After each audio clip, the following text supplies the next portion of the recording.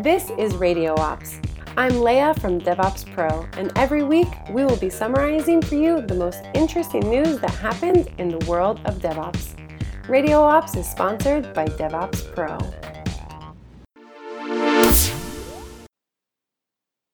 Everyone knows the successful geeky TV show Silicon Valley, showing geeks trying to make it in the real world with a game-changer startup. In this post, AWS shows us how to recognize if the image contains a hot dog or not. They're using services like Recognition, Lambda, and API Gateway, making it a serverless AI solution. Jian Yang did a $4 million exit on that. Now you can too. If you're using Docker these days, sometimes you want to compare images to see the difference. Container Diff is a tool to help us compare Docker images. It works on several criteria: Docker image history, image file system, APT packages, PIP packages, and NPM packages. You have the option to run the analysis on a single image or compare two images. It's a command line application written in Golang, making it easy to install and start use. AWS pay-per-use policy is great. It allows you to pay only for what you use. It brings a lot of advantages, but it also can be risky if you're not completely sure what's going on in your account. A simple bug can increase traffic, causing a massive fee at the end of the month. AWS Cost Anomaly Detector, CAD, is a tool to help us find anomalies in our billing data. It works by writing the billing data to a Redshift cluster and trying to find billing anomalies. It utilizes common AWS services like S3, a Redshift database, AWS Lambda to trigger the anomaly detector instance, autoscaling group, and a single anomaly detector instance, so you can keep track of your spending. A new project written in Python for Python developers is Dramatique. Dramatique is a distributed task processing library that focuses on simplicity, reliability, and performance. It has a great set of features like error handling, retries, age time limits for messages, ability to schedule messages, prioritizing messages, integration with your unit tests, and more. It fully documents and is definitely worth a try. Speed is a must these days on the web. Google will even punish you if your application is too slow. Minify is a Go application that does exactly as the name explains.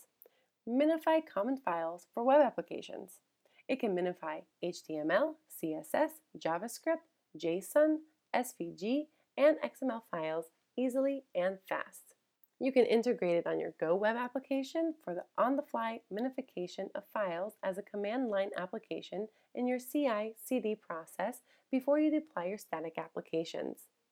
It is very powerful and does a great job speeding up the web.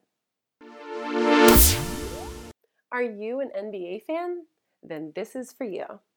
NBA Go is the finest NBA command line application we've ever seen. It allows you to watch NBA live play-by-play, game reviews, box score, and show player information in the comfort of your black console. Even if you are not a fan, it's such a cool project, you have to see it. In this serverless part of the show, we have three tools. The first one is a CI tool that uses AWS Code Build and AWS Pipeline to run your builds. You pay only when you use it. It has GitHub integration, Slackbot, versioned artifacts are saved in an S3 bucket, and you have a full audit trail with GitHub commit and Slack username. It's built specifically to your Lambda functions, so if you are using AWS Lambda, test your functions there. Our second tool in the serverless part is Sanfran. Sanfran brings you the power of JavaScript functions into Kubernetes. It's true, it only supports JavaScript, but with a set of features like 30 millisecond spin-up time, minimizing cold start latency with pooling and recycling, horizontal scaling, creating, updating, deleting functions instantly, and of course, it's very easy to deploy in Kubernetes. You sure don't want to miss it. Sanfran itself is horizontally scalable to support large deployments. Be sure to check it out. And finally, our last tool for today is OpenFOSS. OpenFOSS also brings functions to Docker and Kubernetes. It is a full-fledged framework that also has full support for metrics. Any process can be packaged as a function, enabling you to consume a range of web events without repetitive boilerplate coding.